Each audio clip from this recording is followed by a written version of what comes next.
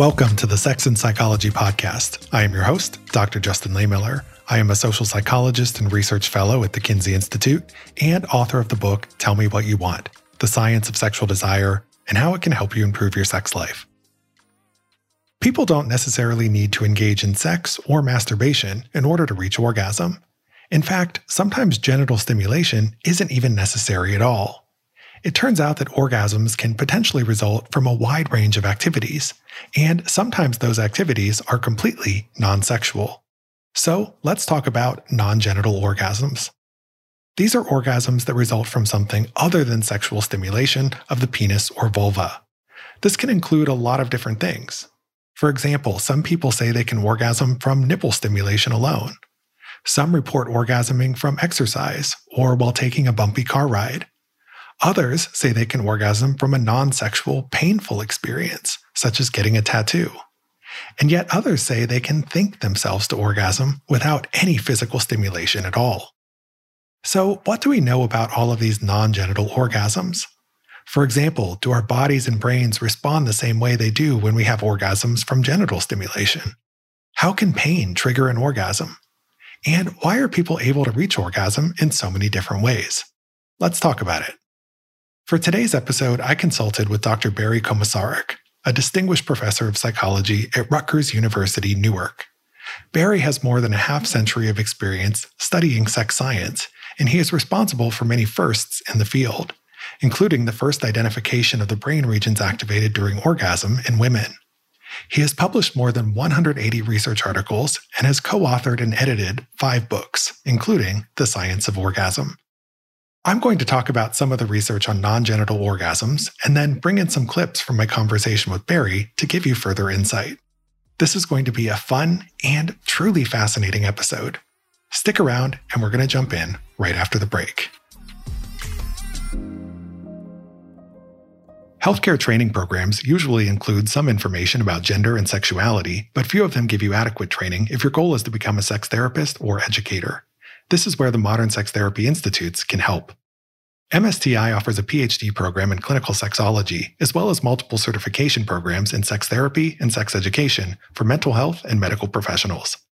All trainings can be completed 100% online. Whether you're looking for a certification or simply an opportunity to build and expand your knowledge base, MSTI can help. For more information on their programs and offerings, find the link in the show notes or visit modernsextherapyinstitutes.com.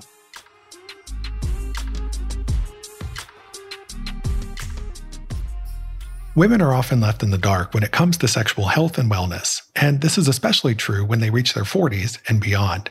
It's time to change that. The Scarlet Society is here to help you explore what it is that brings you pleasure, give you the tools you need to take charge of your sexual health, and cultivate the relationships you deserve. Over at scarletsociety.com, you'll find a wealth of informational and educational articles, podcasts, and videos. You'll also discover community support and social networking, as well as curated product selections to level up your intimate life.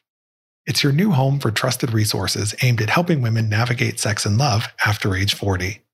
Check the show notes for the link or visit scarletsociety.com to learn more and liberate your sexuality. A recent study published in the International Journal of Sexual Health suggests that there are seemingly endless ways that people can potentially reach orgasm. This study involved an analysis of responses to an email on the popular website postsecret.com. This is a popular website we previously discussed in episode 117, where we talked all about the psychology of secrets. It's basically a place people can go to anonymously share things they've never shared with anyone else before. So for this study, the researchers analyzed the post on this site in which the author described having an orgasm while exercising. A total of 919 people replied to this post, most of whom described various ways that they themselves had reached orgasm without any sexual stimulation. Most commonly, the replies described situations where people orgasmed from some kind of exercise. Among the many exercises linked to orgasm were horseback riding, biking, and sitting and jumping on a Pilates ball. Even though these activities were non-sexual, it's not that surprising that they might cause orgasms in some people. For example, many of them create genital friction or pressure. Also, many of them were probably taking place in a gym, which we know can be a sexually charged environment because there might be a lot of sexy or scantily clad people around. So you might already have a bit of arousal to begin with. And if this is coupled with some genital sensation, it's easy to see how this might get some people going. I kind of wish I had exercise-induced orgasms. I mean, it sure would make it easier to get up the motivation to exercise. But anyway. Another common way people said they orgasmed was from riding a vehicle, like a car, truck, or airplane. And some even said they got orgasms while riding a roller coaster, particularly when it was a bumpy ride. As one participant said, I kept my old Ford pickup for 2 years, pretending to try and get the suspension fixed. But it was too enjoyable from the vibrations when I wore too tight jeans. Again, this kind of orgasm isn't super surprising because you're getting vibration and sensation in the genital region. And we know that vibration can be a powerful route to orgasm, which is why vibrating sex toys are so popular. But as you go down the list in this study, some of the activities linked to orgasm begin to raise more questions about the pathway. How exactly do these activities lead to orgasm when you're not getting genital stimulation of any kind?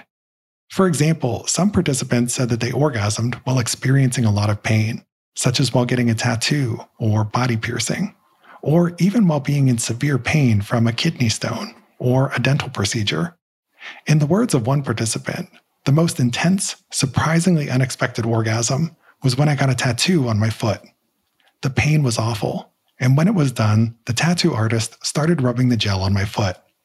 Something about the juxtaposition of the intense pain, immediately followed by intense pleasure, was too much. I'm not sure if he knew what was happening, but he rubbed my foot until it was done. So how might pain lead to orgasm? I'm going to let Barry explain this one. Let's listen in as he talks about what happens in the brain during orgasm and the interesting connection between pleasure and pain.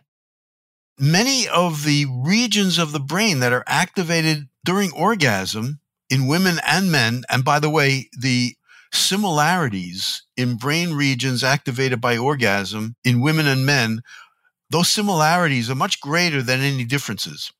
The biggest difference that we see in men and women's orgasm is after the orgasm, when men show a refractory period, when it's very difficult to elicit, but not impossible to elicit orgasms, a second orgasm after the first, whereas women have a relative greater ease of having multiple orgasms. But that's the biggest difference. Otherwise, the same areas are activated. Plus, the thing that is really intriguing to me, and I'm trying to figure this out, is that many of the same brain regions that are activated by orgasm are regions that are classically also activated by pain. So it seems like there is some kind of intimate connection between the pain pathway and the orgasm pathway, and it may be that there's an interposed inhibitory link, which is why the orgasm is so effective in blocking pain. And from the genitals all the way up into the brain, not only are the brain regions the same for orgasm and pain, but the sensory pathways through the so-called spinal thalamic pathway. The spinal thalamic pathway is a pain-carrying pathway.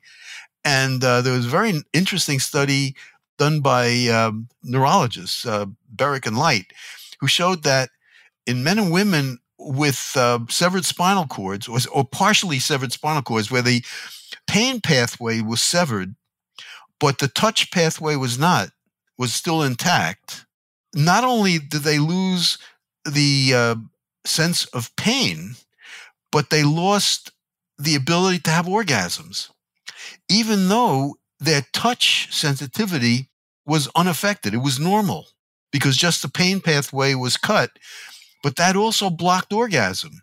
And even though they had them intentionally do very intense genital touch stimulation, they couldn't have orgasms. It really focuses on the fact that there's a very interesting common pathway, common mechanism between pain and orgasm.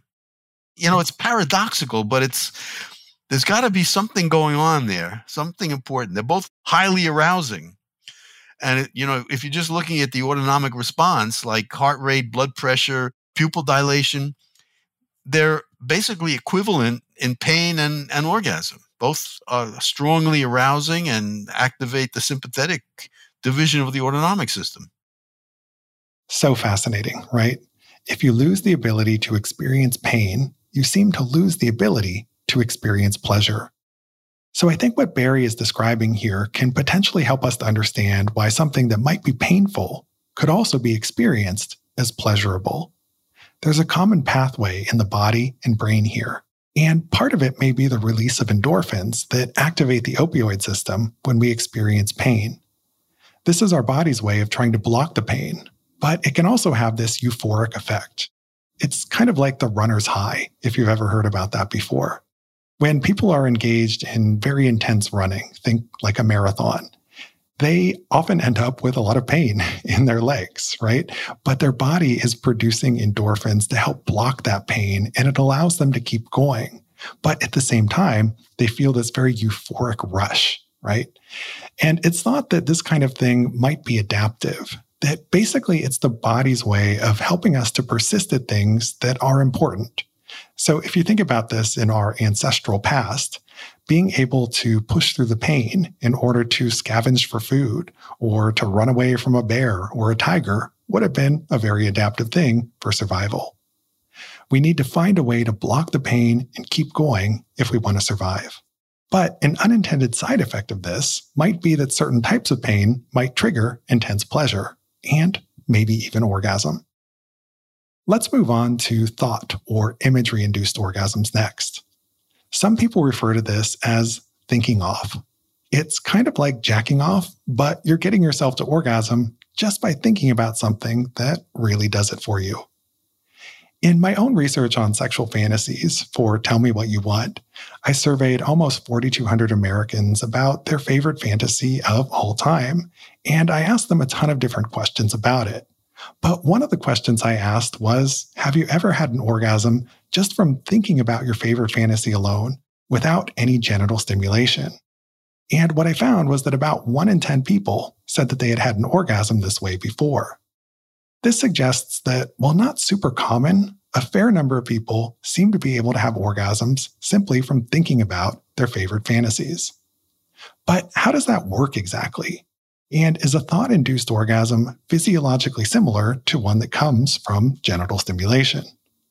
Let's listen to what Barry has to say on this based on his research with Gina Ogden and Beverly Whipple. I was very skeptical. Gina came to us and said that she has women who claim that they can have orgasms just by thinking. And I said, I'm really skeptical of that. But with Beverly, we previously did physiological measures showing that the heart rate approximately doubles and the blood pressure approximately doubles during orgasm. Pupils approximately double in diameter during orgasm, and the pain thresholds during everything doubles. Everything, seemed to double in intensity. All those indicators of sympathetic activation. So we took those measurements. Gina recruited 10 women for our study, and we measured their blood pressure, heart rate, pupil diameter, and pain thresholds. And we also did the same measurements. We asked the same women after they had the orgasm by imagery alone, we asked them to have orgasms by genital self-stimulation. So we got both types of orgasm in each of the 10 women. And they showed the typical increases in all those measures, regardless of whether they were having orgasms by thinking or whether they were having orgasms by genital self-stimulation. I asked them, how do you do it? What are you doing? And it was very variable. Some of the women said that they had these, erotic fantasies. But I remember one woman said that she thought of her lover whispering in her ear.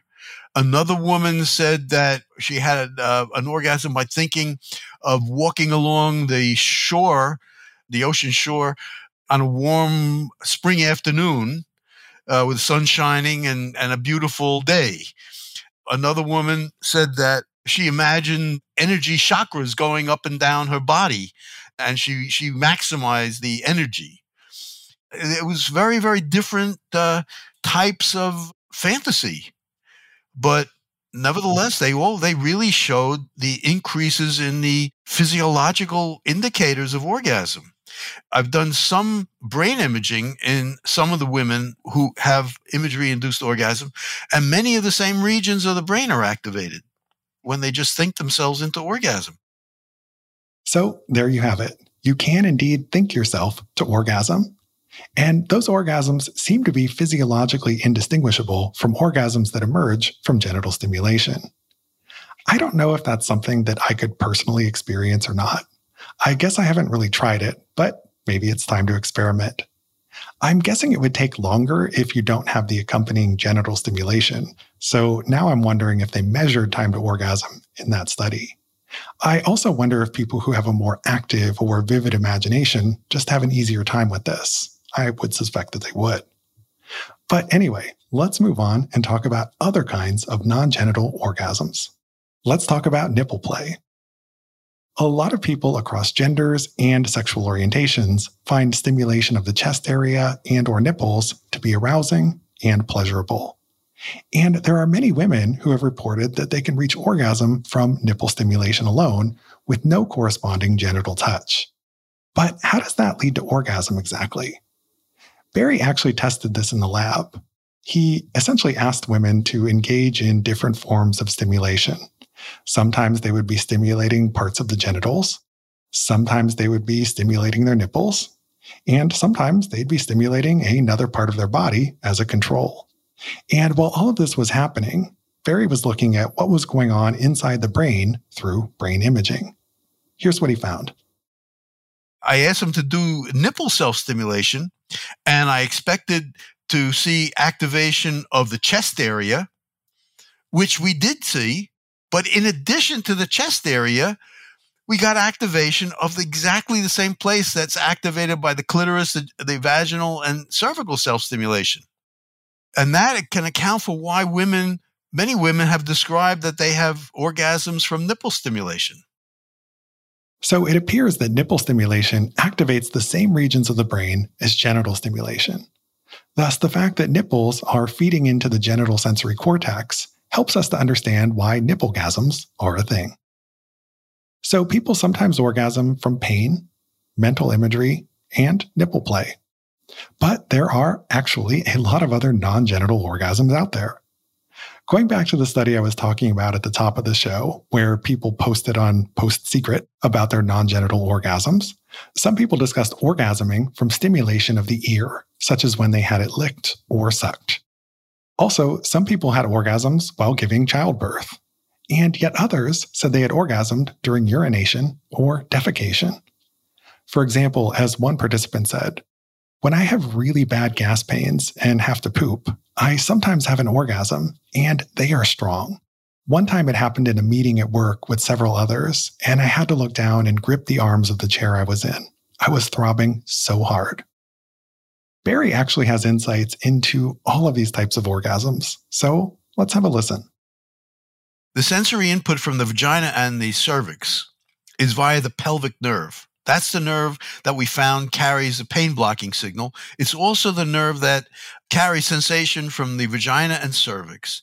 It also carries sensation from the rectum and possibly the prostate.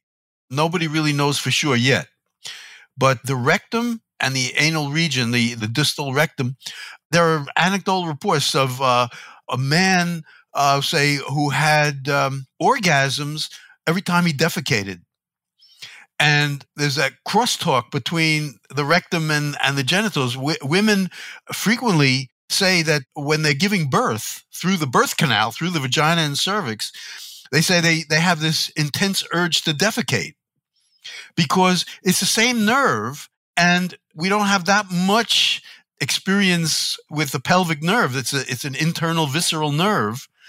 And so we may confuse whether the real source is the vagina or the rectum. And because of the confusion, it also can lead to why we feel pleasure from rectal stimulation or vaginal stimulation. It's the same nerve. And that could be one way of one kind of explanation. that the same nerves are activated.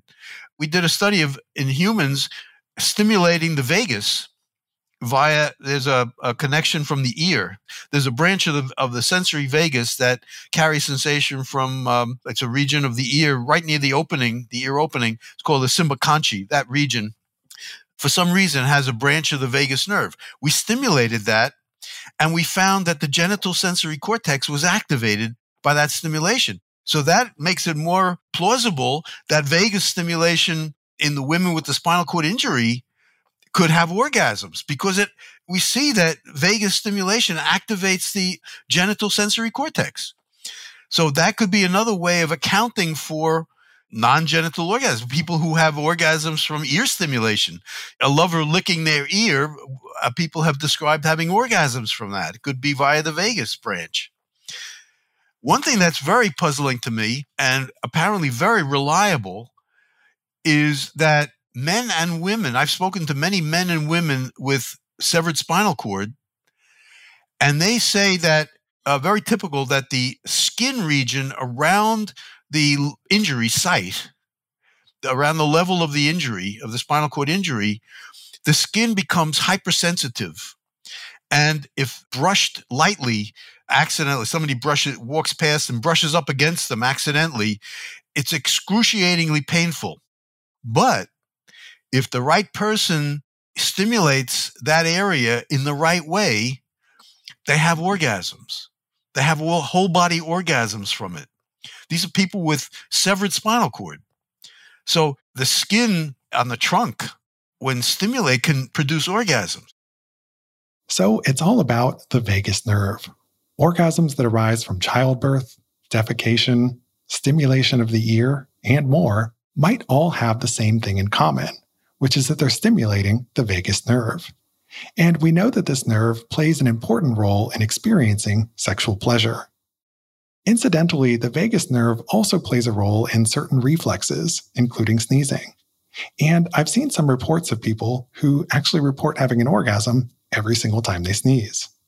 So maybe these diverse non-genital orgasms are all connected by the same thing.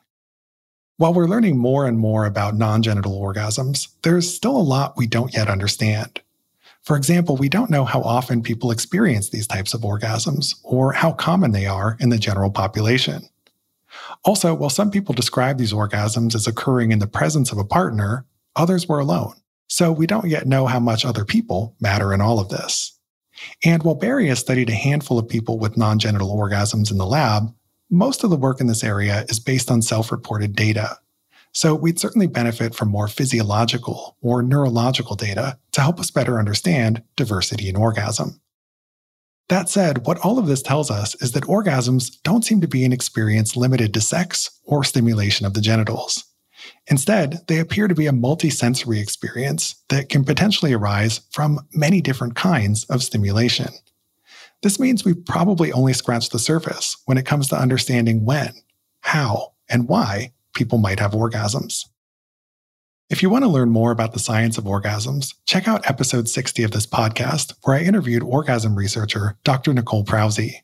We discussed some of the other fascinating things science has taught us about orgasm, as well as some of the other things we don't yet know. And it ties in really well with what we've been discussing today. One of the things Nicole and I chat about is how scientists don't necessarily agree on what counts as an orgasm. Is it a physiological thing that's all about genital contractions? Is it a psychological experience of pleasure? It gets complicated when we see that in the lab, some people report having orgasms without having genital contractions, which tells us that different people might be counting very different kinds of experiences as orgasm. And that's something that might be particularly relevant when we're talking about something like non-genital orgasms. So go check that episode out. Many thanks to Barry for sharing his time and insights today, and many thanks to you, the listener, for supporting this show. To keep up with new episodes of this podcast, visit my website, Sex and Psychology, at sexandpsychology.com, or subscribe on your favorite platform, where I hope you'll take a moment to rate and review the show. You can also follow me on social media for daily sex research updates. I'm on Twitter at Justin Lehmiller and Instagram at Justin J. Lehmiller. Also, be sure to check out my book, Tell Me What You Want. Thanks again for listening. Until next time.